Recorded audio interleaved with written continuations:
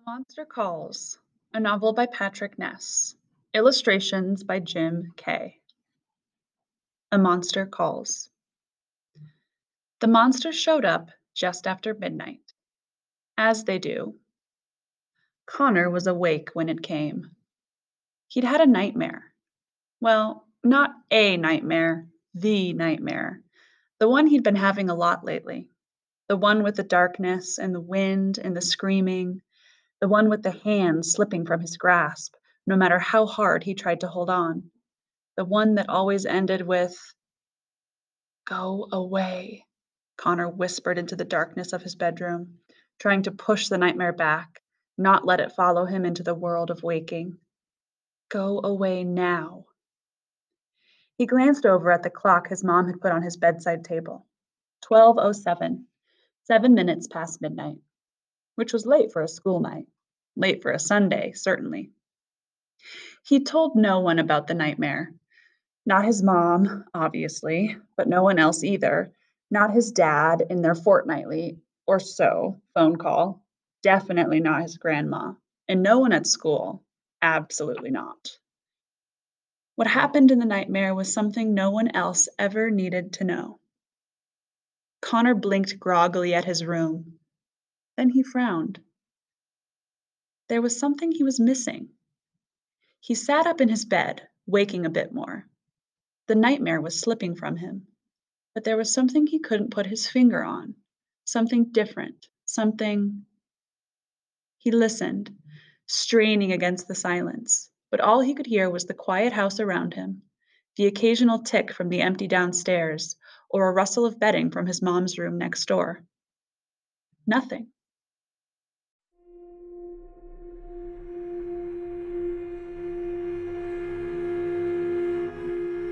And then something.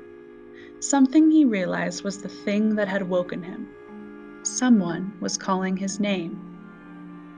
Connor. He felt a rush of panic, his gut twisting. Had it followed him? Had it somehow stepped out of the nightmare and... Don't be stupid, he told himself. You're too old for monsters. And he was. He'd turned 13 just last month. Monsters were for babies. Monsters were for bedwetters. Monsters were for... Connor. There it was again. Connor swallowed. It had been an unusually warm October, and his window was still open. Maybe the curtains shushing each other in the small breeze could have sounded like, Connor. All right, it wasn't the wind. It was definitely a voice, but not one he recognized. It wasn't his mother's, that was for sure. It wasn't a woman's voice at all. And he wondered for a crazy moment if his dad had somehow made a surprise trip from America and arrived too late to phone and... Connor. No, not his dad. This voice had a quality to it, a monstrous quality, wild and untamed. Then he heard a heavy creak of wood outside, as if something gigantic was stepping across a timber floor. He didn't want to go and look, but at the same time, a part of him wanted to look more than anything. Wide awake now, he pushed back the covers, got out of bed, and went over to the window. In the pale half-light of the moon, he could clearly see the church tower up on the small hill behind his house, the one with the train tracks curving beside it, two hard steel lines glowing dully in the night. The moon shone, too, on the graveyard attached to the church, filled with tombstones you could hardly read anymore. Connor could also see the great yew tree that rose from the center of the graveyard, a tree so ancient it almost seemed to be made of the same stone as the church. He only knew it was a yew because his mother had told him.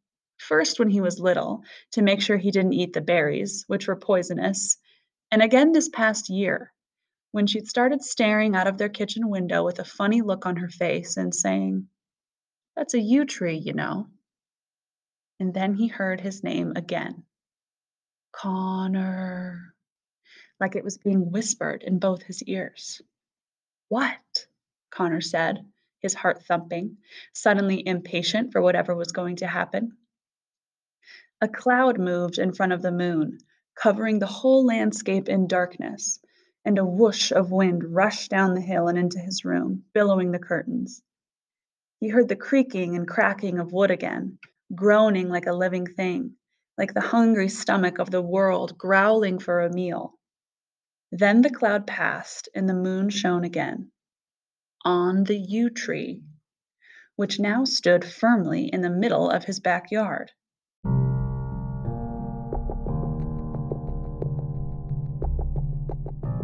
And here was the monster. As Connor watched, the uppermost branches of the tree gathered themselves into a great and terrible face, shimmering into a mouth and nose and even eyes, peering back at him. Other branches twisted around one another, always creaking, always groaning, until they formed two long arms and a second leg to set down beside the main trunk. The rest of the tree gathered itself into a spine and then a torso, the thin needle-like leaves weaving together to make a green furry skin that moved and breathed as if there were muscles and lungs underneath.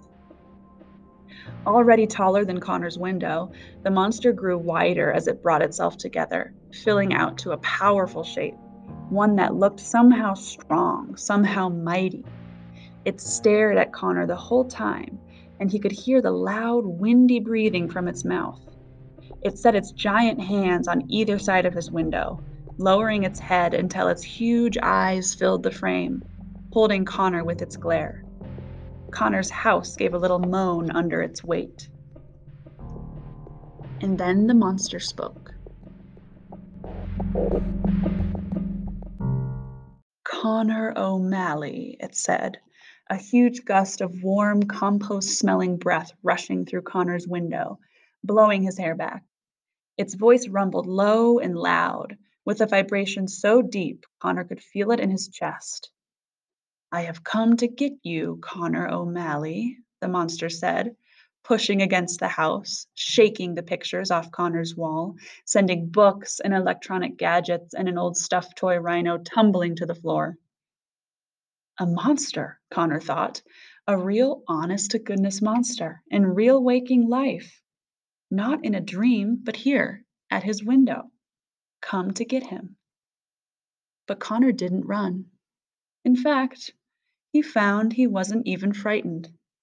All he could feel, all he had felt since the monster revealed itself, was a growing disappointment. Because this wasn't the monster he was expecting. So come and get me then, he said. A strange quiet fell. What did you say? The monster asked. Connor crossed his arms. I said, come and get me then. The monster paused for a moment, and then with a roar it pounded two fists against the house. Connor's ceiling buckled under the blows, and huge cracks appeared in the walls. Wind filled the room, the air thundering with the monster's angry bellows. Shout all you want, Connor shrugged, barely raising his voice. I've seen worse. The monster roared even louder and smashed an arm through Connor's window, shattering glass and wood and brick. A huge, twisted, branch-wound hand grabbed Connor around the middle and lifted him off the floor. It swung him out of his room and into the night, high above his backyard, holding him up against the circle of the moon, its fingers clenching so hard against Connor's ribs he could barely breathe.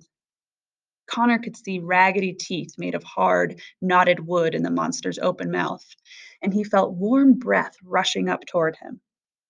Then the monster paused again. You really aren't afraid, are you? No, Connor said. Not of you, anyway. The monster narrowed its eyes. You will be, it said, before the end. And the last thing Connor remembered was the monster's mouth roaring open to eat him alive.